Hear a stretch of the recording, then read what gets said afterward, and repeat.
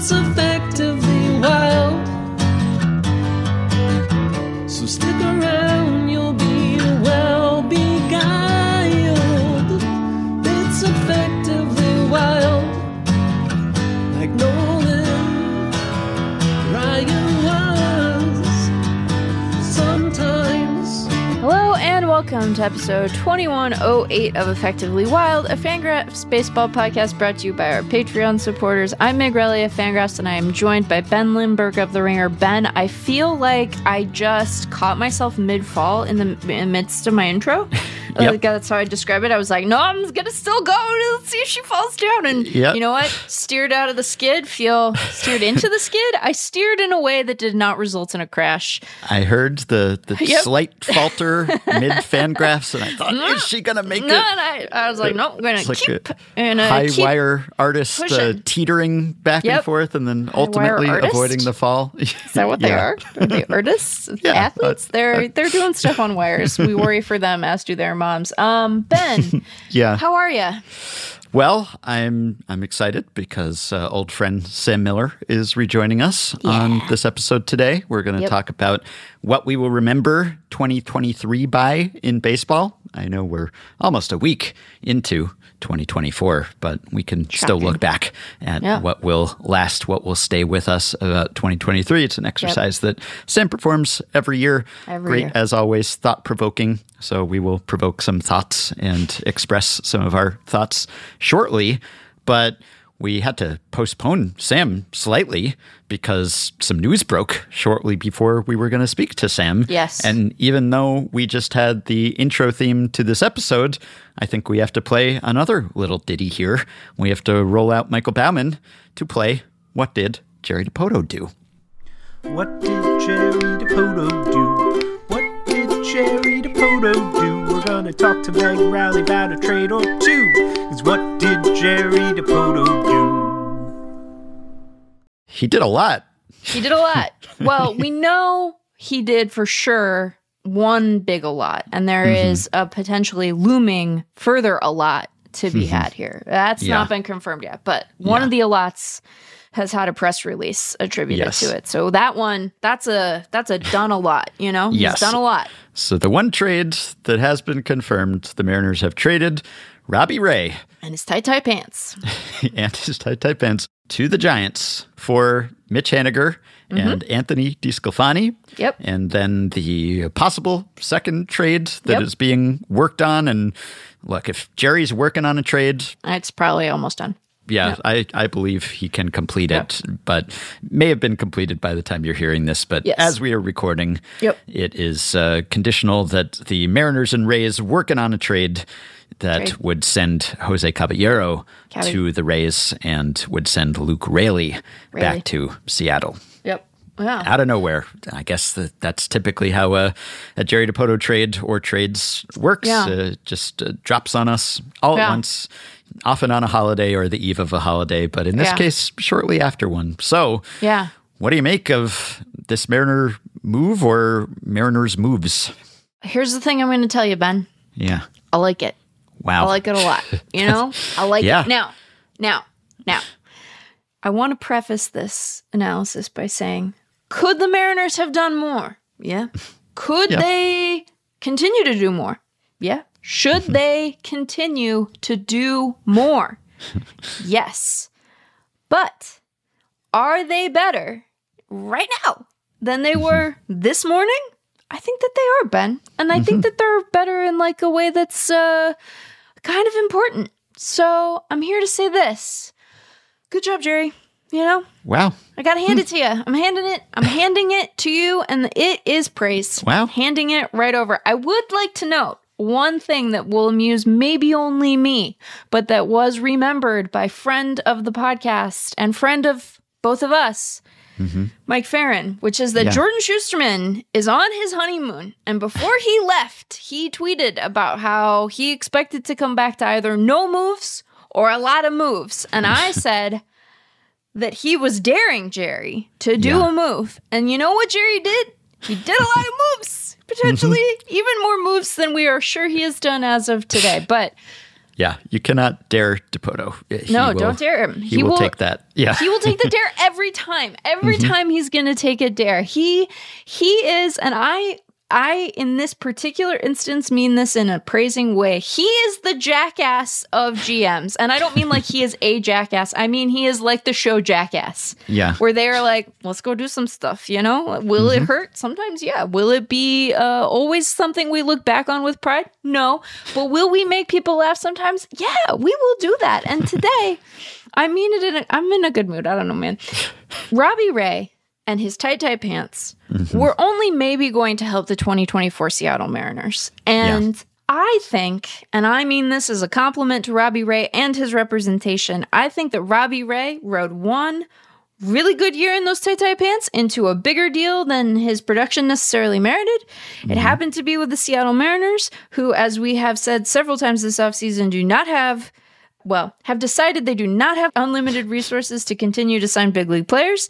And so it is too strong to call his contract an albatross, both because it is not big enough for that, and because when he comes back from Tommy John surgery, I expect that Robbie Ray will be a productive big leaguer, if not quite as good a big leaguer as that one good season or this contract entailed. But here's the thing. He wasn't going to help the 2024 Mariners until maybe midseason. And the Mariners, as we have noted, are very good at developing pitchers and helping pitchers improve, and they have a really good rotation. They had a really good rotation without Robbie Ray, you know?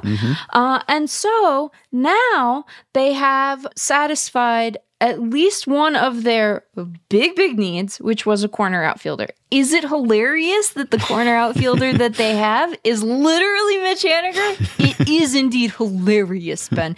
Because I don't know if people remember this, but Mitch Haniger has previously been a Mariner. Yep. He has been at times for them. He was a quite productive Mariner. He was an oft injured Mariner. But when he was on the field, he was generally productive and useful to their team. I think that having him in the lineup lengthens it considerably. I think that if they complete this trade with the Rays for Luke Raley, that further deepens their lineup.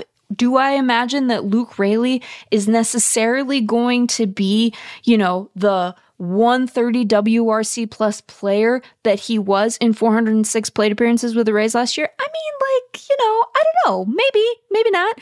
But I think that he is, I think he's a good big leaguer. I think he's, sorry, no offense, I think that both of them are better than Taylor Trammell and Cade Marlowe, even though Cade Marlowe, I am just like, what a cool name. That's like a spooky season name, Cade Marlowe. Like, doesn't he sound like a villain in an Edgar Allan Poe story? Or not in a nice Private way. Eye. Right? Like a Private Eye. Makes me think of Philip Marlowe, but you're doing a little auditory approximation there, but I'm picking up what you're putting down. So I think that having, we'll just assume for the purposes of this conversation that by the time people hear this, yes, Haniger and Luke Raley will be members of the Seattle Mariners organization.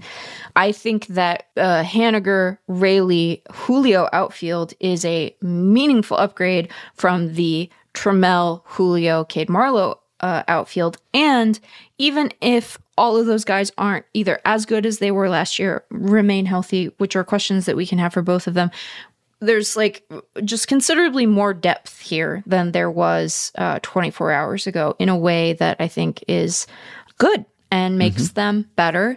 And they did it by trading a player in Robbie Ray who wasn't really going to probably be a huge help to them in this season anyway.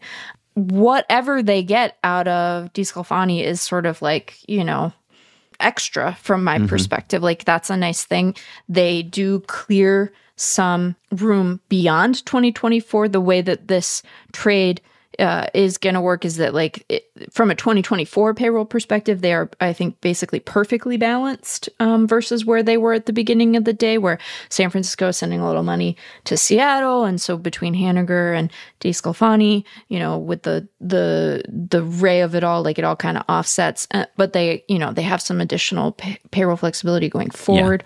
Wouldn't be a Mariners trade without cash considerations being involved. And whatever, that part doesn't matter so much to me. But in terms of the improvement of the big league roster for 2024, this feels like it has accomplished that goal. And that hasn't necessarily been, to my mind, the primary motivation behind some of their other moves this offseason, particularly in the trade market. And so I appreciate that being a focus here. And while they haven't had really great position player depth, like moving Caballero, like they have a couple of those guys, like that kind of depth is something that they have a fair amount of on the roster. And so I think that they will, not miss Cabby, and he has not responded because he is a professional who I am sure is busy, but I will say that I did message Jeff and ask if this is simply so that he can get a Death Cab for Caballero promo of his very own. He didn't confirm that, but I think we can assume that this trade maybe had that side benefit in mind. So I like it. Again, we'll close with the same thought I opened with, which is like, I hope that the Mariners continue to do more to improve their big league chances for the coming season. I continue to invite John Stanton to remember just how much money he has individually and how that money could be deployed to make his club better if he decided he cared to. But within the confines that they have been given, I think that this, like I said, makes their roster for the coming season appreciably better. And to that I say, good job, Jerry. Wow. Well, this is feels refreshing, weird, man. Yeah, I feel unsettled. This is unfamiliar feeling. I don't know. A positive reaction to a Mariners like move. We haven't had one of these in a while. And I don't want to overstate things, I don't think that this move takes them from being, like where they were in the West to like the best team in the American League. I don't think that this makes them the best team in their division. But when you look at this roster now, all of a sudden, your lineup has some JP Crawford and it has some Julio and it has Mitch Garver and it has Mitch Haniger. We just love Mitches. It has Cal Raleigh and maybe has Luke Raley. Like this is a considerably better starting group than it was 24 hours ago, assuming that they get the Raley piece done. And I'm happy to be able to say that because I hate having to keep telling my dad, so about your expectations. And now he can, he can raise them a little bit in a way that I think is good. So that's good. I continue to invite Jerry to think about the timing of his transactions and what's going on with that, but that's not my business. I understand this move less from San Francisco's perspective in terms of the super great appeal of Robbie Ray, but they had a lot of outfield surplus, and they deepened that outfield surplus when they brought in Jung-Hoo Lee. So yeah, it just became, what if we made the whole team out of outfielders? So now they're like, what if we made the whole team out of some outfielders and also Robbie Ray in his tight pants? So that's a different question than at the beginning of the day. And so, okay, good. Yep. Yeah, so we'll see whether Ray recovers from the flexor tendon and UCL reconstruction repair. I guess not a distinguished career in Seattle. That was not how anyone wanted it to go. I think, as someone in our Discord group pointed out, that his last 3 Mariners appearances, he gave up the Jordan walk-off and then the last 2 outs of the 1-0 18-inning loss, and then had elbow surgery after 3 more innings. So it didn't go great. But maybe it'll go better in San Francisco. And I guess the Rays are maybe sort of selling high on Raley. I know that he was a little bit of a ex-Woba batted ball quality overperformer. Yes. But then again, Caballero really sort of sank as the season went on, right? The second half, the post-All-Star break, the last few months were pretty rough. Whether that means the league catching up to him or not, I don't know. But yeah, it didn't end as well as it started. So maybe they're both sort of moving on before things get worse. But I guess each thinks that they'll be better off with the one they're getting, or at least that it'll better fill their positional needs. Yes. Yeah. Yep. Okay. Well, Jerry gave us some excitement today. And I also saw an amusing tweet by Andrew Baggerly that apparently there was a no-trade clause that Robbie Ray had. Is this right? That he had a no-trade clause in 2022 and 2023 that then converted two-way $1 million trade assignment bonus in 2024. Yeah, and I think Mitch had a trade assignment bonus of $1 million also. Okay, so... And so this is part of the cash, like, perfectly offsetting. I see, but but he waited, I guess, like less than a week after the no trade clause didn't apply to trade him. Yeah, that seems like it is true. Yeah. You better get yourself a no trade clause if you're going to go play for Seattle. I mean, assuming if you don't want to like get traded there and want to stay there. Right. Yeah. I'll say this: maybe you want to not have a no trade clause. That was a disjointed way to say maybe you don't want to prioritize that in the contract, because sometimes it sounds like people enjoy leaving Seattle. So maybe you want to leave your options open. Well, I hope Mitch Haniger didn't enjoy leaving Seattle, and now he's like, just when I thought I was out. They pull me back in. Is this continues a proud, and I'm doing air quotes here, tradition of Mariners GMs like maybe kind of kidnapping a guy who doesn't want to be in the org anymore? Question mark. Because Jack Z, like, they made an offer to Kendrys Morales, and Kendrys was like, no. And then they were like, how about a qualifying offer? And he was like, once again, no. And then he didn't sign until like June in 2014 because, you know, he had the qualifying offer as like this millstone around his neck. So he signs with Minnesota, and then he got traded. He got traded to the Mariners. And so I was like, Jack, are you kidnapping this guy? Is this a kidnapping situation? Yeah. It's like Taken. We have talked about that apparent tendency for Pobo's GMs when they go to a new team. Sometimes they acquire get all their guys from like David Stearns trading for Adrian Hauser or others, right? That happens sometimes, but in some cases maybe both parties are willing. In others, maybe it's like, I can't get away from this guy, but you do not control your own fate as a professional athlete. So if some Pobo fixates on you and decides that he really wants you on your team, then he could just keep going and getting you, even if you escape for a while, unless you get a no trade clause that you can prevent that from happening. But hopefully Mitch Haniger is happy to be back, or at least not upset to be back. So I mean, like, people like Mitch Haniger. I've heard Ryan Divish describe him as boring in like a nice way, because he just like plays baseball and does baseball, you know. Again, like, would we bet the over on how many games he'll play? Like, no, we wouldn't do that. But, you know, when he plays, Ben, he's good. He's a good baseball player. You know, does he always play? No. But like, I don't want to know more about some of the injuries again. Now I have to think about this again. But like, I think good. I like it. I think it's good. Okay. Well, happy for you that you can feel happy about some Mariners moves. It's a nice change. And when we talked on our last episode about teams that needed to do something, that the pressure was on, that to satisfy their fans, they had to finish the offseason strong. I think you mentioned the Mariners almost. But I moved on very quickly. Yes. But we talked about a bunch of other teams. I guess the Giants were one of those teams. I don't know whether this gets them closer to satisfying fans, but they did something. And then we talked about the Mets, and we talked about the Cubs, maybe most of all, and the Blue Jays, et cetera, et cetera. It dawned on me afterward that maybe we could have mentioned the Orioles and the Twins. I hadn't considered them, maybe because they've set expectations so low. That's the thing. Like, you know, if the Red Sox come out and say, oh, we're going full throttle, then you expect them to do something.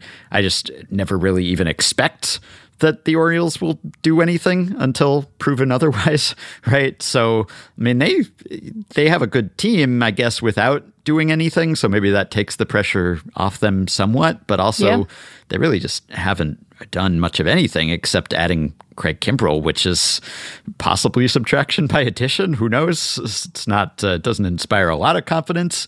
So, and, you know, meanwhile, a few players moved on, Gibson and Flaherty and Hicks and Frazier, et cetera. So, you know, they've been squarely in the, okay, are we going to spend at some point? Are we going to trade some of these excellent young players we have to shore up some positions where we have needs? And they haven't shown that they are willing to do that yet. So I would say some pressure is on them, or should be on them. They certainly have oodles of payroll room to make upgrades with. And they, as good as they are, still have areas to upgrade. So And the Twins also... Much of their rotation. Yes, exactly. And the Twins also were one of the teams that was like, probably going to trim payroll. Yeah. And so, yeah, I didn't think of them initially because I was thinking of teams that had talked a big game or at least like seemed likely to do things. I wasn't thinking so much as teams that maybe should or could do things, but were less likely to. But yeah, those came to my mind belatedly. And the Mariners, they did some stuff too. So that's nice. Yeah. All right. Well, we will take a quick break and we will be back to talk to Sam Miller about what we will remember from 2023.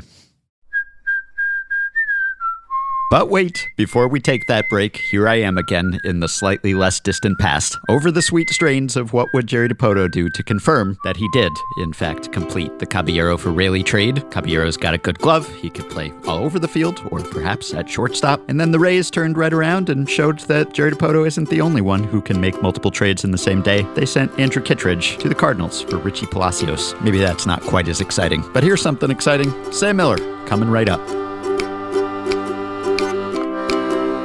What did Jerry Dipoto do? What did Jerry Dipoto do? We're gonna talk to Meg Rowley about a trade or two. 'Cause what did Jerry Dipoto do? All right, we are rejoined by Sam Miller, co-founder of Effectively Wild, former host of Effectively Wild, current author of the Pebble Hunting Substack. Hello, Sam. Welcome back. Hi, Ben. Thank you. How's the newsletter life suiting you? Boy, what a complicated question. That is an outrageously complicated question. Yeah, I guess it's not your standard greeting that you can answer without thinking about. But. I enjoy it and it's suited me very well. I'm a person who feels a real void when I don't have an authority figure in like my life or in the world. So there is something sort of like I constantly feel like I'm trying to find where the ground is. And so is it unsettling at times? Does it suit my lifestyle and creative brain as well? Yes. And has the response been gratifying and fulfilling? Very much so. Yeah, it seems nice to just write when you have something to write about. And to only write about things that you're interested in writing about. Those seem like good things. Yeah, it is. Yeah. Well, you just wrote about one of those things, which is a thing that you write about every year for the past several, which is what we will remember the past year in baseball by. And you've been doing this every year since 2017. And I guess you were wrong right off the bat, although it wasn't really your fault. Because 2017 is the sign stealing year now, which you could not have known in 2017. So I think I could have. It was actually, in retrospect, it was very obvious. I don't know how we didn't know it. It was how did we miss super duper obvious. Yeah. Yeah, you didn't listen closely enough. Yeah, like random White Sox relievers noticed it. Why didn't we? Yeah. I watched true. more Astros baseball than the White Sox did. I should have figured it out. Yeah. Well, I guess that the year of Aaron Judge and Jose Altuve, because one was very big and one was very small, and they were both very good at baseball, that has since been supplanted by side stealing. But can I just real quick interrupt about that? Because I think I actually specifically said it was the year of the Altuve Aaron Judge picture. Okay. Where they're on the base.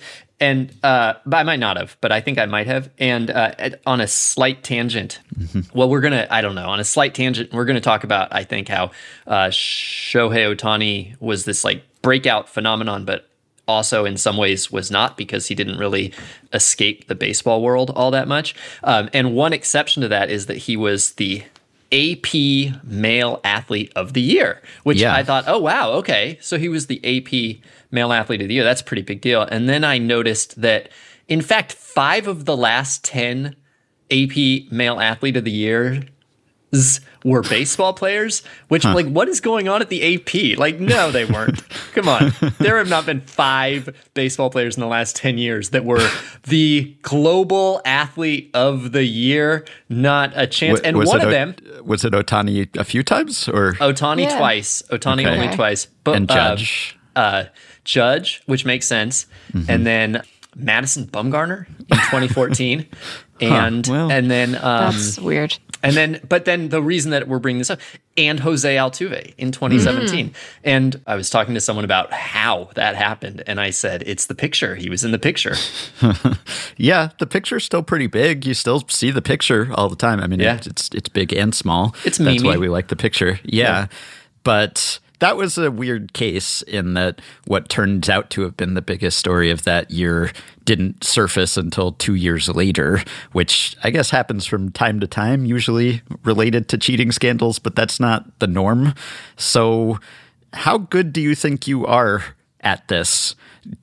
Aside from that case where the thing that turns out to be the biggest story wasn't even reported in that year, which is, again, unusual, do you think you're good at assessing while a year is still happening what the biggest story of that year was? Or if you were to go back, like, what's your hit rate, do you think? Oh, man. Yeah, no, like I was really good at the 20th century. Like I'm looking at that list and I nailed them, all of them. Very little has changed about how we remember the 1938 season. I got that one right.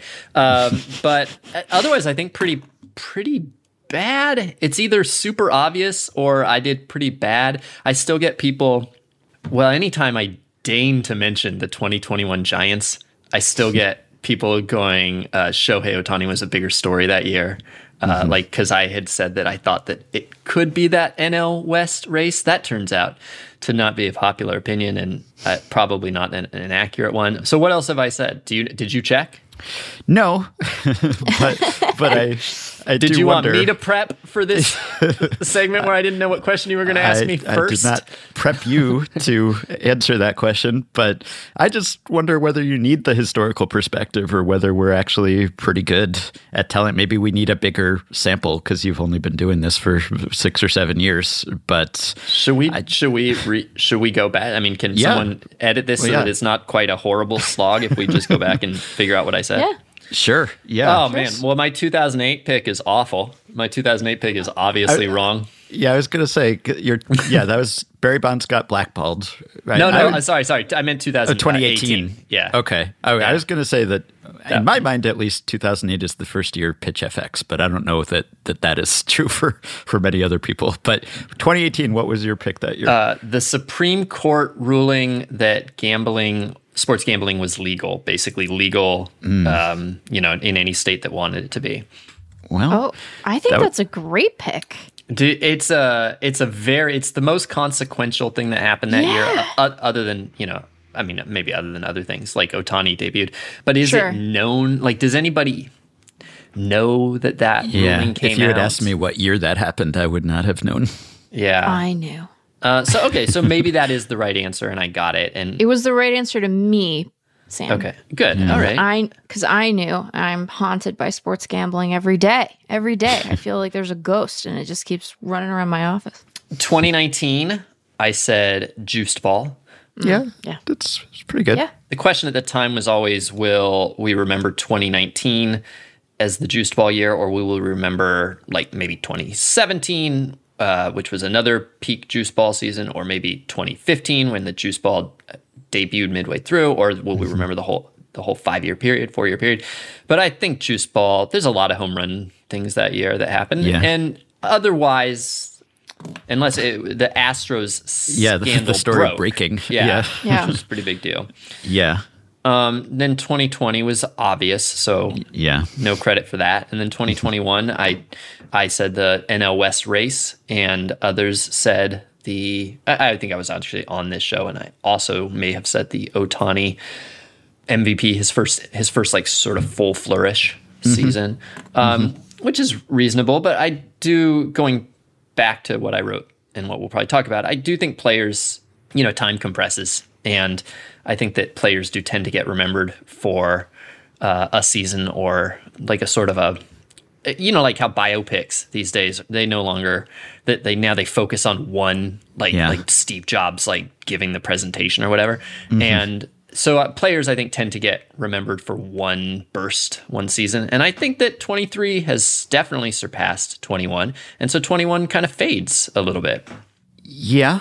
Yeah. Okay. I still don't. I don't know if the NL West race. I mean, maybe that was definitely. It was not good. Was one of the most enjoyable storylines of the season, even for someone who's not a Giants fan. But like, if they had ended up winning the World Series, maybe. But I think the fact that both teams were immediately eliminated, like as quickly as they could be upon facing each other, made it better. I have a very specific relationship to that season. That is the season I will remember over all other baseball things in life, except for 2015 Pacific Association. So I just don't have the necessary distance from that season. I think it's justified. I could write a defense of it, but people don't feel that way, and so I'm wrong. Yeah, this is kind of about how other people feel. That's exactly right. Yeah. Yeah. And I don't know where I said 2022, my thought about 2022, and I don't know that I remember. Oh, well, yeah, Aaron Judge hit 61 home runs probably was the thing. Well, I think that's pretty much right, other than, I guess, again, 2017, maybe, which wasn't your fault, really. So, yeah, that's pretty good. Although, I guess if we revisited this in another 5 or 10 years, maybe we would have changed our minds by then. But the thing that you started this year's edition with was your realization that normies won't remember anything about baseball this year, which was kind of a depressing, to me, way to start this, I guess. And also different from how I felt, and maybe also different from how you felt until very recently, because it seemed like this was prompted by you were listening to 2 year-end wrap-ups, one on Jeopardy. How I get my news, which is about That's how I put my finger on the pulse. As mainstream a source as you could come up with, and then Hang Up and Listen, which is more for sports diehards, and neither of them mentioned a baseball story in their highlight reels of things that happened in 2023. And so you said that this was the year when it just finally dawned on you that there's no crossover potential for baseball anymore, that it just doesn't make much of an impression on anyone who is not already in the tent and a baseball fan, which was sort of sad to me. I don't know that it needs to be sad, but you've talked before, I remember on the podcast, just about how you think there needs to be a certain critical mass of people caring about something, right, in order for you to care about it or for you to enjoy it as much as you can, right? Like you need to have a feeling that it matters in a larger sense, that it's not purely something you care about, right? Or that that enhances things, at least, if there's a sense that there's kind of a larger cultural interest in a topic. Am I imagining this? No, that's right. I mean, I think that so there's a concept called mimetic desire that says basically that humans are the only species that needs to be told what to desire. And we basically take our cues from other people's interests, other people's desires, tastes, etc. So I do think that I think like literally every thought that we have is socially constructed. And so when the social construction changes around an idea or a topic or whatever, then so too do our relationships to it. And baseball, I think that it isn't that you need to have it be football. It doesn't need to be the monoculture for you to love it. We love all sorts of things that are kind of niche tastes or sort of siloed off. In some cases, we love them more because we feel like they are ours and that we aren't sharing them with our grandparents or whatever. But it changes things. And I think that there are a handful of institutions or topics, or I don't know what word I'm looking for here, but where even if you're not into them, you feel a social pressure to be up on them, to be kind of aware. Like they're part of the national story, and you don't want to be left out. Yeah. And so you're sort of following it. And I kind of came to the conclusion this year that baseball has left that. It is no longer that. Football is that, and maybe the NBA is that, and certain other things. Taylor Swift is a great example, but baseball is not that. It used to be, and it's not that anymore. And as I wrote, I don't think that means that baseball is failing in any way as an enterprise. there's plenty of energy on this planet to grow lots of food for us all. It's just that like we are now an isolated planet. Things do not escape our planet. We live for us. We watch baseball for us. And it's a little bit of a shift, I think, that probably has ramifications that I haven't fully thought through. I just thought that was a surprising year to have that epiphany in, because to me, that's why I had the epiphany. Yeah, right. It was this year. I guess that's true.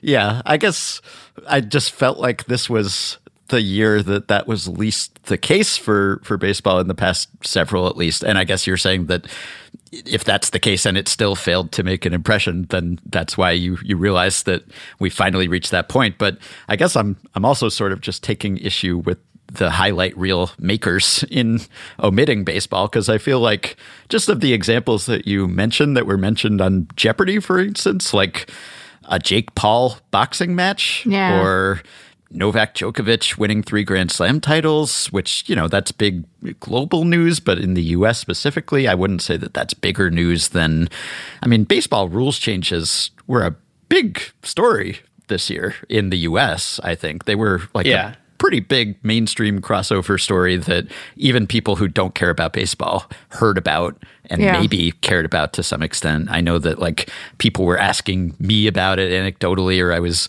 doing interviews or whatever about Shohei Ohtani or about rules changes, things like that. More so, like the WBC obviously was big on a worldwide scale, but maybe didn't crack the U.S. sports consciousness beyond baseball that much. But the rules changes specifically, and Ohtani to some extent too, I think those should be on those lists. Maybe it's just that rules changes is sort of a diffuse thing. It's not like that all happened one day and it was a single day story. It was a season-long story. But in terms of like cumulative magnitude of that, I think that was a crossover mainstream story. So I just disagree. I don't disagree. It would have been perfectly like if baseball had been mentioned in those roundups, I wouldn't have thought it was weird. But the fact is that they weren't, and I do think that it is, to us, we have that a little bit of that Pauline Kael quote about how everyone we know follows baseball. So what do you mean baseball is not popular? Which is not what she was talking about. She was talking about, I think, Nixon. Anyway, what was I saying about Nixon? Were we talking about Nixon? Yeah. Or is our perception skewed because like people talk to us about baseball stuff? So let me just tell you this, that the New Yorker in late 2021 profiled Jake Paul as a boxer. And the New Yorker, I think since then, has had one baseball piece in their pages in their magazine, and it was about the yips, which is not exactly like, that's like a pretty New Yorker. That's like a pretty esoteric New Yorker topic to write about. And so you're probably underestimating how many more people or you are eating at the diner who are aware of Jake Paul's boxing career. And then the rules, come on. Like nobody who doesn't follow baseball cared about the rules. I don't think. I think they cared. I think they cared, but I think you're right that the fact that it was this like persistent sort of everyday shift in the way that people consumed baseball and experienced baseball was the difference. Like if the biggest baseball thing had been something that happened in the World Series, I think that makes the highlight reel. But like, the Rangers won a World Series and that, that hadn't happened before, but it wasn't an individual event. It was sort of the thing you had to pay attention to every day. And then the thing about the rule changes is, like, as you know, like they happened and they were a lot, but they also weren't anything, right? Like it didn't change the strategy of the game in a fundamental way. It didn't, have any of the big potential side effects that we were thinking it might. It just like made things zip along better and faster. And so we didn't see it anymore because we were like trained not to, right? We forgot about the pitch clock. So I think that that's a big part of it too. Like it speaks to the success of the thing, but also is part of why it maybe faded from people's notice. So that's my theory. Yeah, I don't underestimate Jake Paul's fame. Like, I think Jake Paul's probably better known than any baseball player. We should never underestimate how many YouTubers are known to how many people, because you're shocked every time. You look at the numbers and you're like, how many people follow this guy? Like, what's going on? Yeah, that boxing match specifically, I think 450,000 people watched, or at least paid to watch, which is just... That's a lot. How much do they pay? Like $6? What does it cost? It generated $27 million in revenue, I guess. What? So, $60 is what it says. The PPV price for Paul versus Diaz is $59.99. okay. So, like, can I be distracted by Jake Paul for a second? So, like, what percentage of that audience is, I'm going to do a swear, just like really hoping to see him get the shit kicked out of him, though? Like, what is the hater looking audience for something like that? I don't think it's that big. I think Really? he's I don't know this. I don't know anything about this except for a magazine article I read 2 years ago, but I think he's kind of affable and he has taken it seriously and sort of like earned some grudging respect. Wow, that's terrible. I mean, he is putting himself out there to get hurt. Like he is risking it, and he keeps going back. I think there's anyway, I said what I had to say. Yeah, wow. No, I think you might be right. I don't disagree. I mean, I don't share that view, not with you, but anyway. Yeah. The New Yorker, by the way, had a cover that was pitch clock centric, at least. I don't know if there was a story that went with it, but there was a cover with an umpire holding up a clock in his hand. That's so right. There's that. But yeah, I don't know. I mean, Jake Paul's more famous for non-boxing related reasons, I guess. I don't know how many people would pay to watch him, $60 out of spite. So probably the people paying maybe were actually interested in him for other reasons. But I don't know that. I mean, I'm sure it was a bigger story in some segments of the population than baseball's pitch clock was. But I don't know that or Djokovic or whatever really was bigger on the whole. I don't know. Maybe my perception is skewed, but this was clearly the year that baseball was a bigger crossover story than it had been in some time. So if your conclusion is that even when it's at its biggest, it's just not that big, then I understand that. It theoretically would have been at its biggest crossover status in quite some time. But I'm not sure that it was. And just to be clear, I'm not like rooting for this. I'm defending the thesis to some degree, but I'm not like trying to convince everybody. Well, I am a little. And like in some ways as well, like I lost the crossover, the feeling that baseball was a crossover sport this year to some degree, but we did also gain a real recognition. I don't know, maybe some people knew this from previous WBCs, but there was a real sense that our sport is an international phenomenon in ways that maybe it hadn't quite broken through here. Like to see the WBC ratings and to see the WBC ratings even from previous years actually was really eye-opening. And to have that shared experience with international baseball was great. And so in some ways the sport really did expand for us this year as well. Yeah. And I think now everybody's really looking forward to 3 years from now. 2 years from now? It's every 3 years? Yeah, it's not often enough. It's 2026, right, is the next one, I think. Yeah. But that was heartening. That was refreshing just to see the enthusiasm for baseball in other countries, because it's just so often the story about baseball in the U.S. is that it's dying, as you know, for more than a century, right? And that can, even if it's not true to the extent that people think it's true, it's still just you never hear anything other than that. And so to see that it's not just like doing well, but it's maybe like the most popular thing in other places, that everyone is using the toilet at the same time in Tokyo because it's an innings break in the WBC game, like that was nice to know that is happening somewhere at least. I think also this was also a year where I became sort of more aware. I didn't become more aware, but people wrote about how ESPN in general was, in terms of its non-live broadcast programming, was focusing more on a few big pundits. Like that was sort of one of the business stories of the year, as ESPN was putting a lot more behind like the sort of Pat McAfee. Baseball just isn't really a topic on those shows. And so it further kind of created the sense that baseball is siloed away from the rest of sports in a way. And, another thing is that Hang Up and Listen mentioned the Travis Kelce, Taylor Swift as one of the sports stories of the year, which it undoubtedly was. Maybe the biggest, actually, to be honest, from a crossover perspective. But even before that relationship, Travis Kelce had 7 national ad campaigns going. Yeah. And Travis Kelce is a tight end he's a good one on a very good team, but a tight end in a Midwestern city. Yeah. And he had 7 national ad campaigns. You couldn't escape him. Whereas, can you think of 7 national ad campaigns featuring baseball players? I can't think of any featuring non-Derek Jeter baseball players, except for, I guess, Shohei Ohtani doing New Balance. And maybe is Clayton Kershaw still doing Hankook? I don't know if that's still running. I don't think that's still running. I think they got our notes about how the pitches were described weirdly, and they're like, we got to hang it up. It's bad. Yeah. Well, that aside, I think this was also a strange year in that the things that it's most likely to be remembered for were pretty easily identifiable as those things before the MLB season started, because we knew the rules changes were coming and that those were going to be big in baseball circles at least.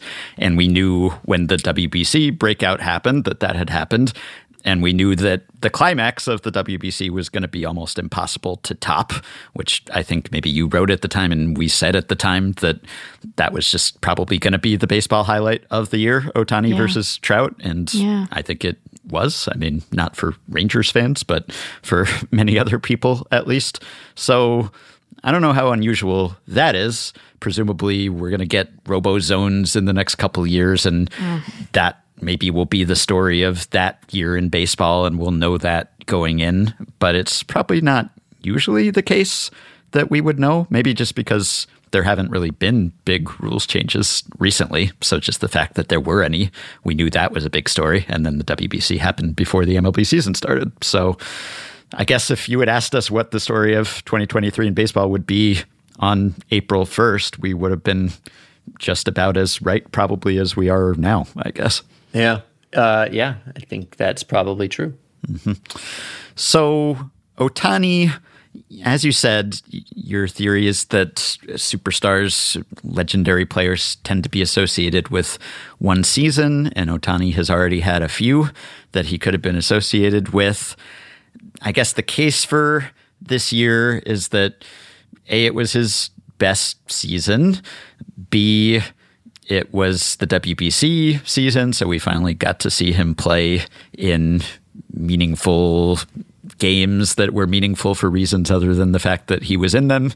And also he signed the big contract and also the weird, unusual contract, possibly precedent-setting contract, or maybe not, maybe unprecedented and will continue to be without precedent contract. So put all of those things together, and I guess that's a pretty good case that this will be the year that we think of. Plus, you mentioned the fact that he got hurt, right? Which, to me, I think if he had not gotten hurt and if he had finished the season strong, then you could have had an even better case based on his on-field performance, because he might have had, best season since whenever, as opposed to just most impressive season since whenever, because he was on pace to get up into pretty rarefied territory war-wise, where we could have said it was the most valuable season since whenever, and he was sort of deprived of that. In July, I think he was on pace to have the second best season since Babe Ruth's record season. And that would have been a whole different thing if he'd done that. And we also might have, I don't know. He probably wasn't a Cy Young contender if he'd been.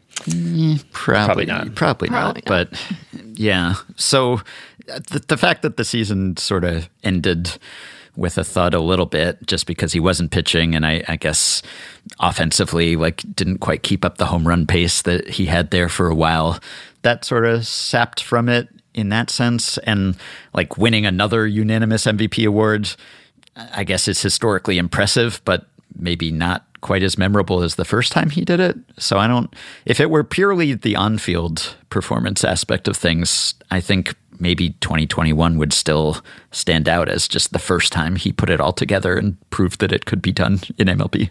So I have a question for you, Meg, and for you, Ben. But I hear, I have people who have assigning editors.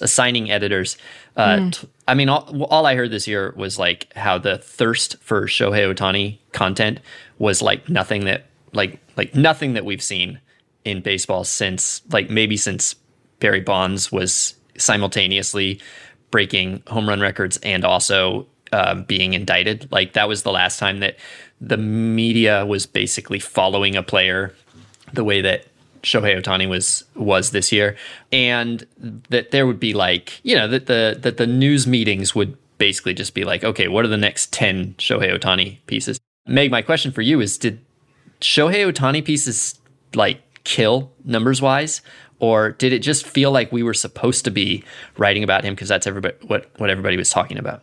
No, people really wanted to read about Ohtani. Those pieces did very well. I don't obsess over the page views for every piece that runs at Fangraphs, but one barometer that I use that I feel like is a pretty reliable indicator is like the trending player list. If you go to like search for a player page or the blog more generally, like right now, people are really interested in Dylan Cease because like he might get traded, and Michael Brantley just retired, and Harrison Bader just signed, and Robbie Ray and DeSclafani and Haniger just got traded. So Luke Raley too. So like, these are like the folks who our readers are searching for. And it could be a day that Ohtani wasn't scheduled to start and was like getting a random day off, and he would almost always still be on the trending player page.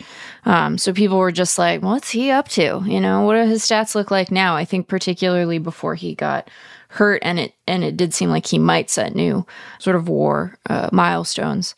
People were they really wanted to know about him all day, every day. So yeah, I don't think it was artificial. And people had, our staff just like had new stuff to say about him. Yeah, that's true. I didn't have to prod people to write about Ohtani very much. People were just like, hey, who's really good? Ohtani. I'm going to go see what I can say about him that's new. So I don't think anyone ever asked me to write about Ohtani because I was already writing about Ohtani. So please stop writing about Ohtani. Yeah, people might have checked in on Ben for other Ohtani-related reasons to be like, hey, so do we need to talk about this? Yeah. And Ben, I said I had a question for you too, but I was just trying to include you in the conversation. I don't. Okay. Well, yeah, I initially thought, well, maybe if he goes to the Dodgers and he gets in some postseason games and he has a big series or something, then that will be the year that we associate with Ohtani. But I don't know that that's true, because actually when you cited the single seasons that we associate with a bunch of famous players, usually not because of postseason heroics. And I guess, there was less postseason in most of those cases, but we don't remember Joe DiMaggio and Ted Williams 1941 because of postseason, or, Henry Aaron 1974 because of postseason, or Mike Trout 2012 because of postseason. Most of those, some of them maybe we do, kind of. Willie Mays 54, Bob Gibson 68, but yeah, that would have been memorable even regardless, right? So it helps, I guess, but it's not a strong correlation probably. The easy way though for him to top himself, along those lines, if he simply has a better year than this one, right. He doesn't necessarily if he hits 50 home runs, even 50, maybe he hits 60, but if he hits 50 home runs, then maybe that's the number that elevates one season ahead of another. Certainly, I think if he wins a Cy Young, if he were ever to win a Cy Young. Yeah, if he won MVP and Cy Young. Yeah. As a two-way player, then I think that might do it. Because otherwise, it'd be pretty tough, because I think he's raised expectations so much that just having another spectacular two-way season would not be enough to move the needle. He's already done that. So I think probably the first time he did that and proved that he could do it would still be memorable for that reason. But yeah, the combination of WBC, the Trout showdown, the season he had And as you said, like the wild stuff the Angels did to try to win and then immediately give up on winning, mostly because it was their last shot with Ohtani, and then the contract, for all that to happen in the same year. The contract, I think, is a really big part of it. Not just that he was a free agent and he monopolized the first couple months of the offseason and signed a big contract, but certain contracts really do kind of last for decades in people's imaginations. People remember, Babe Ruth being paid more than the president, and they remember Alex Rodriguez. I mean, Alex Rodriguez, arguably the most memorable, newsworthy thing he did was sign that contract. And so if Ohtani is the highest paid player in history for 20 years or 15 years like A-Rod was, then I think that actually is a kind of a permanent part of his story as well, in a way that it's not necessarily for, everybody who breaks the previous record. Yeah. So the other possibilities you mentioned, other than Ohtani, other than the rules changes, I guess, and the WBC and the climax of the WBC, which is related to Ohtani, you mentioned some players possibly being banished forever from MLB, Julio Urias, Wander Franco, just the idea that you do something really bad, you might just go away and never be seen again, which remains to be seen whether they will be seen again. But that certainly is a change. I guess you could even say maybe MLB's kind of, I don't know if you could say that it's leading the way there when it comes to like consequences for really long-term, lasting, possibly permanent consequences for certain really heinous things. I mean, it feels like in some sports, football at least, like you can still kind of come back from that. And it's getting increasingly difficult to come back from that, seemingly, in baseball. Famous last words, maybe. But we don't know how any of those three stories are going to end, so it's premature. But what I kind of maybe wish I'd said more succinctly is simply that the fresh start theory might have died. And there used to be the fresh start theory that well, obviously he can't play with us anymore because he just got arrested for doing something heinous, but we can trade him to another team where he'll have a fresh start. Yeah. And that was obviously self-serving kind of nonsense. How does getting traded and then immediately playing again represent a fresh start? It really is just everybody wins, kind of. Everybody in the transaction wins in their own way, and it felt icky. And I don't know. I mean, we don't know. All three of those players, for all we know, could end up coming back, and it will necessitate a lot of discourse in any case. But I don't get the feeling that there is I don't know. Again, we have small self-selected acquaintances, but nobody is clamoring for the returns. I mean, I don't know. It kind of feels like non-starters. For Bauer right now, even though he's out trying to get to change public opinion, he's out now actively trying to change public opinion. And do you see anybody? Well, do you see anybody? Yeah. You get a lot. I'm sure you get a lot of replies saying that he should come back, but people aren't writing in Fangraphs.com saying he'd be a great bargain pickup for the Pirates. No one is saying that. No, and they're not even pitching it, right, exactly. No one's even pitching it. I'm not having to exercise editorial judgment on that one. Yeah. So anyway, the fresh start doctrine seems to maybe have expired in the 2020 teens. And this year was the year it really kind of became possibly apparent in Major League Baseball.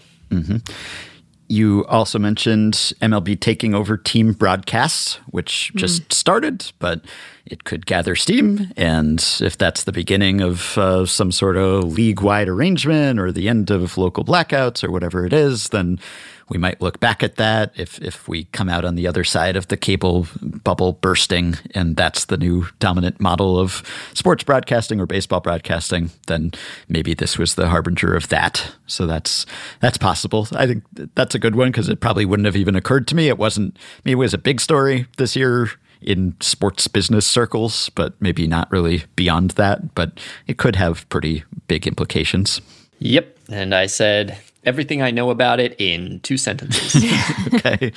And your personal ones were Mike Trout's decline and Clayton Kershaw's last postseason start, if it turns out to be his last postseason start, or I guess even more if it turns out to be his last start at all, which seems unlikely, hopefully, but could be until we see otherwise. If Trout bounces back, and some people are probably saying this was the year you realized that Trout declined, but I was with you, I think, until this year, because we hadn't seen him play and not be amazing.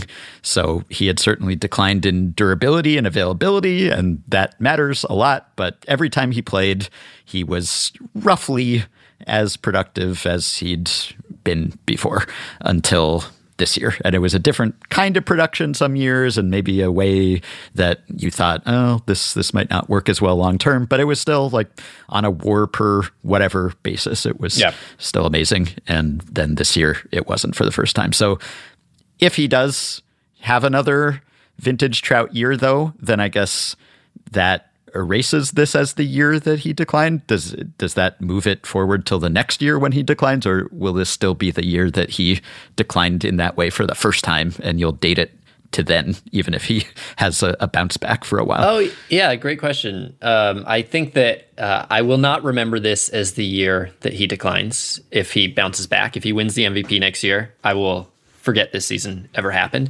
And then the next time it happens, I don't think I will be as stunned or troubled by it. I think I will have Hugh Glassed it, you know? I've already died, so. That was a sad story, though. That was certainly something we talked about a lot this year. So because we knew it was coming and tried to prepare ourselves for it. I think we had always said, there will come a day, right? Talking about it since 2014. Right. Like the when will he decline game has been like a permanent part of the conversation. Yeah. And then it happened. Yeah. And then, I miss Mike Trout hypotheticals a lot. That's all I was going to say. Because so many of them were like, how do we make him worse? What would we have to do to him? What weird science would we have to perform to make him a lot worse? What if we only let him eat meat? And then people started doing that in real life, not because of us, but and probably not people who listen to the show, but people started doing that. What if he only ate meat? Or one time I wrote a piece, what if we filled all his pockets with coins and a lot of coins? And would that matter? Would he hurt himself sliding on the coins? We tried to make him worse. And at the end of that segment, we'd always go, ah, ha, ha, even though we knew it would come eventually. And so I miss those. They were fun on their own. And also because at the end, we would always be like, but he's Mike Trout. He's still great. Oh my gosh. I just had the saddest thought. What if you start getting hypotheticals about what it would take to make Mike Trout the best player in the world again? Okay. What people are going to ask you, what if he had rocket boosters? What if he only had to run 74 feet between bases? Right. How many feet would you have to go down to for Mike Trout to be better than right? How much HGH what? And it would be how many coins would have to be in every other player's pockets? Right. How much meat would they have to eat? How much? Yeah. Yeah, we get as many Ohtani questions as we ever got about Trout now, but they're... What kind of questions do you get for Ohtani? What is the general nature of those questions? There's a lot of cloning involved. Some of them have a lot to do with cloning. I think once, Dolly died, the sheep. Dolly, the cloned sheep, really? died. Yeah, I think the clone died? I can't remember if it was the Dolly, the sheep has to have been dead for a while, right? How long does sheep live? Or maybe the scientist who cloned Dolly died. Someone died related to Dolly died, apparently. So someone in the Dolly orbit died. Wait, so who died? Who died younger? Dolly or the clone? Clone. Oh, I mean probably. Oh, I don't know. Dolly died at age 6, less than half the lifespan her species can reach. There's a pretty good chance that her clone outlived her. Yeah. Oh, the scientist died. The scientist That's a died. Thing. And he lived to 79. I mean, he beat them both. I was going to say, it makes a lot more sense that it was the scientist because, Dolly, sheep are... This headline is Dolly the sheep died young. Her cloned sisters plural, are going strong. Oh, Okay. So This was in 2016. right. but- So the scientist died this past year, right? In 2023 or Yeah, in 20 yeah. recently died. Anyway, That's right. I clearly remember all the details very carefully, but I think that it created a vacuum in the clone space. People were like, "Oh, we got to talk about a different potential clone." And so some of them are about like what if we cloned Ohtani. They also like assume that you can like age him up really fast. So there's some of that. We came up with a variety of secondary professions for Ohtani. Like what if he because was he already a does two jobs. right? So Yeah. it was a two-way Ohtani. Yeah. I wanted to make him like a country lawyer. Oh, yeah. And I thought that'd be a great show. Like A you know, country, like, but is he a big city lawyer who ends up in the country? that was one of the possibilities. Yeah, like he tires of his. So I guess I really made a show about him having to commute. Was what I designed without thinking about it. You know, it was the writer's strike for everybody, I guess. But a lot of them are about that. Like, what if we made him do a different thing in addition to the two things he already does, and how good would he be, and what would be the most natural two-way Ohtani? A lot of them are about that. You know, we had one about like, what if somebody looked like him but wasn't a baseball player? Like, could it be useful in some way? I think we had one like that, right, Ben? Yeah, we've had them all. He's You say that, but we're gonna keep getting emails. That sounds so- like a challenge that you yeah. don't want What to are you issue. doing, dude? he's just such a human hypothetical that I enjoy talking about Shohei Ohtani, as people are aware, and we get lots of good questions about him. But it's I don't know. It's a little less fun, maybe, just because Mike Trout was so good, but he wasn't really good in an unusual way. I mean, he just did all the things really well. It's like a that blank canvas to put stuff yeah. on. And he kept getting better at things, but they were like normal things for a baseball player to do, as opposed to Ohtani, who's off on his own island doing things that other baseball players don't even attempt to do. So he's like already, you know, the reality of Ohtani is the hypothetical, basically. It's like he's post fun fact now, as I think you wrote. I think we said, you know, I don't need Ohtani fun facts anymore because he just, you know, he is them. So I wrote that? maybe you quoted me saying that. I think I quoted you saying that. Well, you wrote it technically in a way. Ouroboros of a quote. I think the only other possibility you mentioned, which is related to the rules changes, is the stolen bases, but specifically Acuna's 40-70, which was probably the most visible single effect of the rules changes. You actually said that you think it's more likely that the stolen bases will decrease than that they will increase. And I would have said the opposite. I think I might still say the opposite. And Yeah. you made a good point, which is that it didn't really increase over the course of the season, except for September, I guess you said, there was more stealing, more running than there had been. But generally, the rate sort of stabilized very early on in the season. I would think that it would increase. I mean, it should increase, right? Because the success rate is too high. It's over 80%. Like, they should probably be running more. And the long-term trend is toward less stealing, which is why we had these rules changes in the first place. So you might say that it'll just, the decline will continue now from a higher baseline. But I wonder whether there was just some resistance to overcome, like in the John Lester situation where people didn't really take advantage of it because it was like, can we really get away with this? I don't know. And they just didn't really push the envelope. Maybe there will be something similar where season 2, everyone will actually run more, maybe. Yeah, it's conceivable. I'm not ruling it out. And as you noted, I noted September was the highest month. But within, I would say, basically within normal range of the monthly fluctuation. I think that a big part of the reason that people don't steal anymore is not just the run expectation matrix. I think that's what sort of started the downward trend, and is probably the largest driver over the course of several decades. That, like, for a long time, it was seen that giving away an out was too costly, so it's not worth it. But I think that there's now a lot more of just like, it's not worth it because it hurts you. You know, it is tiring, it is burdensome, and you can get injured. I wrote this piece about Trey Turner, when he still had his consecutive caught stealings without, or consecutive stolen bases without a caught stealing streak intact. And I wrote that, if he wanted to, he could probably, he's so much faster than Ronald Acuna. He's just so much faster, and he never gets caught. And obviously the math would say he should run more often and kind of sometimes get caught, that there's stolen bases he's leaving on the table, but it kind of sucks running. It hurts you. And I think that was somewhat of a factor in Mike Trout going from a very prolific base stealer to not stealing at all. And I think that is more common than we realize. And it's a joint issue. They're ouch, my joints.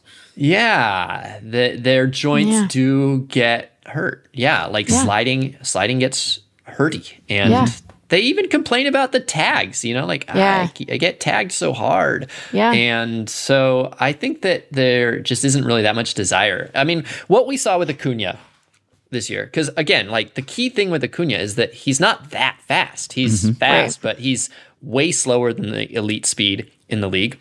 There's 70 players faster than him or something like that.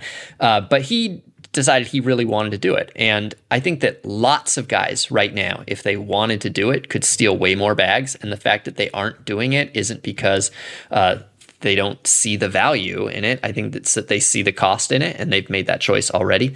And like I said, they did not really increase as the year went on. They had the stolen bases they wanted to take pretty much in mind right away, and they took those throughout the year, and they didn't go any further. And by the way, with Jon Lester, we assumed that they were being shy about exposing Jon Lester, but as the years went on, it turned out that Jon Lester could keep them from running. He could stare at them and do a slide step, and it was David really Ross hard. Mm-hmm. And so we assumed that anybody could steal at any time against Jon Lester, and why aren't they? But in fact, we were wrong about that. Yeah, I noted on the last pod of last year that C.J. Abrams, just in the middle of the season, suddenly started stealing a ton. He hadn't stolen that much. And then from early July on, he stole the most bases in the majors by a lot. Presumably he didn't suddenly get a lot faster. He must have just decided to do that. So clearly that wasn't happening on a league-wide level, really. But I wonder whether some other people will make that decision or flip that switch, because Acuna certainly got a lot of attention and people celebrated that, and it became a sensational thing that he stole all those bases. I wonder whether other players will want some of that glory for themselves, or, as you said, maybe the wear and tear will outweigh that. But and one point in your in support of your idea that it might go up is that, at least anecdotally, stolen bases were a bigger deal in October.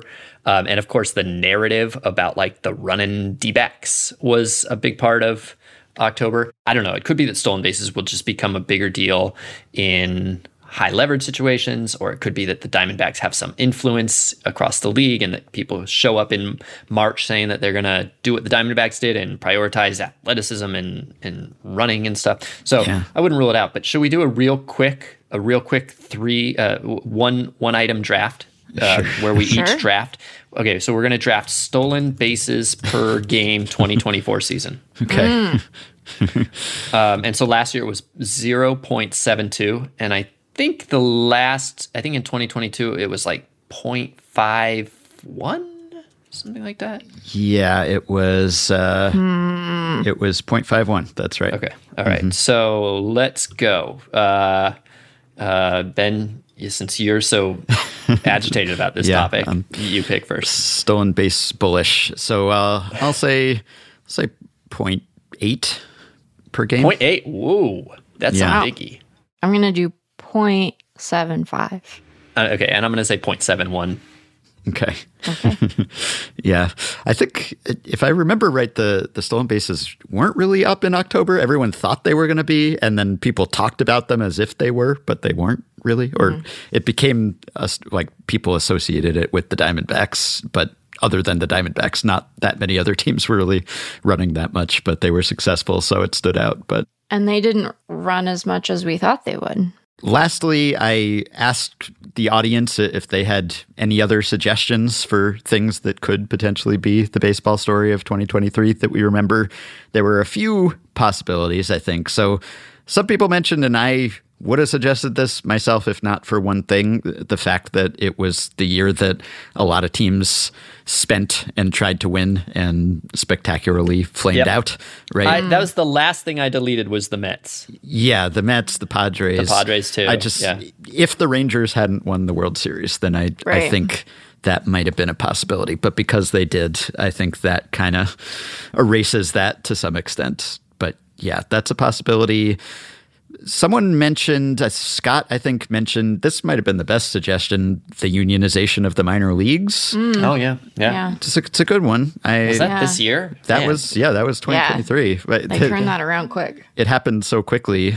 That was sort of a surprise. So that's a sea change when it comes to minor leaguers. I don't know how huge the ramifications will be like for the average baseball fan long term. But it's a pretty big deal in terms of like the business of baseball. So maybe that. Some people mention the Braves' historic offense, which, it was a really great offense, but I don't think it outweighs the other things. And didn't get there. Yeah. Again, if they had won the World Series or something and mashed all the way there, maybe, but that didn't happen. There were others that were like big stories for a while, but just didn't have the staying power, like Luis Arraez and the 400 chase. I mean, it was fun that there was a 400 chase that even rose to the level of like even remote plausibility that we would even bother to talk about it anymore, which I think you wrote about, right? Like just you were surprised that it was even a story like that we... Me? Yeah. I wrote about it? I'm remembering a lot of things that either I wrote or you wrote about me writing about. I did write about Luis Arraez 400 chase. It was the fact that he kept falling off the pace but then kept coming back, right? Yeah, it is the worst piece I wrote though. So I did not... I had a point that I wanted to make and I did not convey it. And every time I was thinking about it, that piece I wrote in my head while I was shooting free throws, which I was doing every day for a while until I got so good at shooting free throws that I didn't have to practice anymore. Oh, boy. But every so often I will still shoot free throws. And every time I do, I have this association with that article. And I think about it and I stew in regret that I did not get my point across. So thanks for bringing it up. Well... I didn't know that it was a failure of a piece, so there's that, I guess. I was about to say it is better to have written and stewed than to never have written at all, which is where I felt like I landed last year. How many pieces did you write last year, Meg? Oh, God, I don't even know. Like fewer than 10. Fewer than 10? Do you miss it, or are you just like... Yeah, but the muscle is atrophied in a way that I have like really intense anxiety about trying again. So it's like a whole thing that we could do a separate hour on, or maybe I should just call you. But yeah, it's like a whole thing right now. Yeah. Well, if you ever want to bounce an outline off me. Thank you. Yeah, I'd be happy to. Shoot some free throws. Maybe that'll help. Yeah, maybe I should. Someone else mentioned possibly the start of something we don't know yet, which, yes, that's possible. But specifically like the Orioles becoming dominant or Corbin Carroll becoming baseball's best player. Or, I guess you could say that about almost any year that we just don't know yet. But maybe one of those. And another one, Louis Paulus suggested, and I think he also just wrote about, that it was a big year for the MLB non-player labor market, specifically Craig Counsell, David Stearns, salary scales for managers and executives. That's a good one. Yeah. And that they let their contracts expire so they could become free agents in order to maximize their earnings. And then also someone mentioned just the Oakland mess, which was certainly one of the stories of the year. I don't know.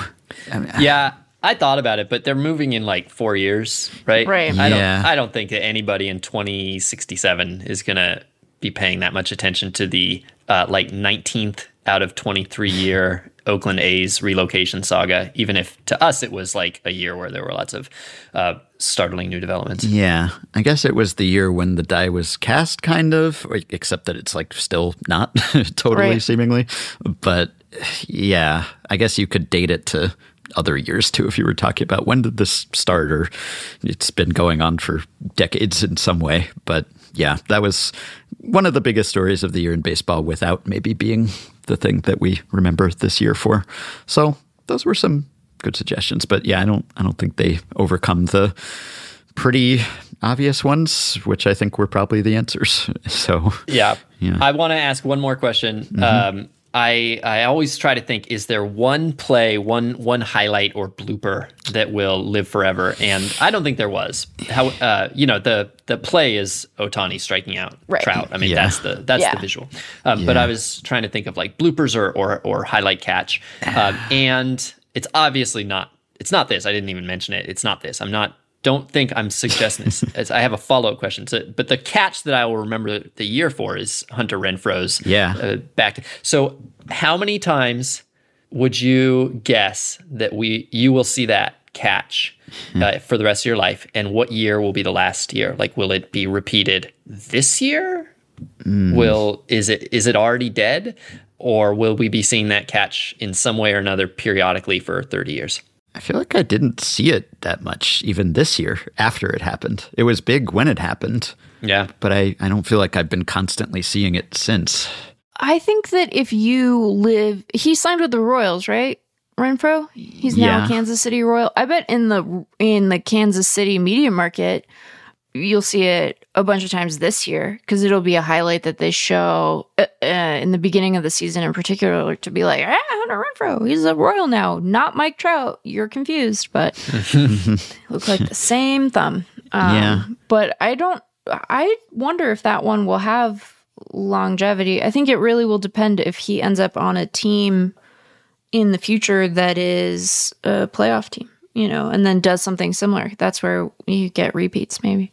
And I guess if you're right about the baseball monoculture conversation that we had to start this, then maybe you can't make bloopers that have that memorability anymore, because you used to encounter baseball bloopers not just in baseball context, right? You would, This Week in Baseball or whatever, you see them on the Jumbotron, but you'd also see them on ESPN or wherever else, and on social media, you still see them sometimes, but maybe it's tough to make baseball highlights that have the same enduring appeal that they used to. Yeah. When I wrote about the Kevin Mitchell barehanded catch from the 80s, it was not just on sports stations, but it was like on Nightline. Like that's what baseball used to be like. Right. Yeah. I can't think of anything else from this year except I guess there was that weird Giants-Dodgers play that lasted for a really long time with the where it bounced around in the outfield? And the Mookie play and the John Miller, the Jacob Junis one where he threw it into the outfield and then somehow no one scored. Or it went on and on and on. So I'm thinking of different ones. Oh, wow. Well, that was one. But wasn't there one where it bounced along the outfield wall or something? Oh yeah, there was the one where it skated along the top of the wall. It skittered along the top of the wall. Yeah. Yeah. That's not what you're talking about? No, but... I remember that play. I mean, clearly not very well, but enough to go, do you mean that thing? Yeah, that happened too. Yeah. All right. Actually, Luke Raley hit that, if we're thinking of the same play. Man of the hour.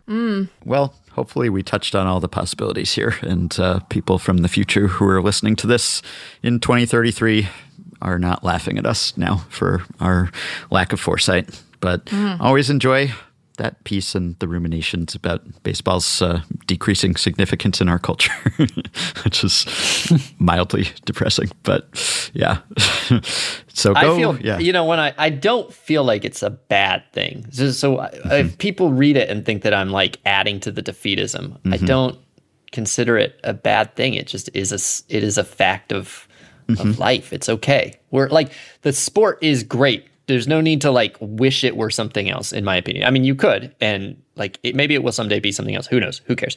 It's great. Yeah. Right. And we're not in danger of getting to the threshold where not enough people care for us to care, probably. So, as you said, I mean, there are hundreds of millions of people who really love baseball across the world. So I said nice things about Jake Paul earlier, being affable and all that. I don't aspire for my sport to be Jake Paul. It's great that it is what it is instead. Yeah. Yeah. Okay. Well, also great is Pebble Hunting, the Substack, which you can find at pebblehunting.substack.com. If you have somehow missed it to this point, you've got a big back catalog to catch up on. Go read everything except the Louisa Rice post. I guess you can skip that one. But Sam basically wrote a book about fun facts that was contained within this newsletter, but I don't never know whether to call it a newsletter anymore. You weren't really breaking news in here, but whatever you call it, it's a Substack. It's its own thing. It's a subscription-based baseball writing center. Go find it at pebblehunting.substack.com. Thank you, Sam. You're welcome.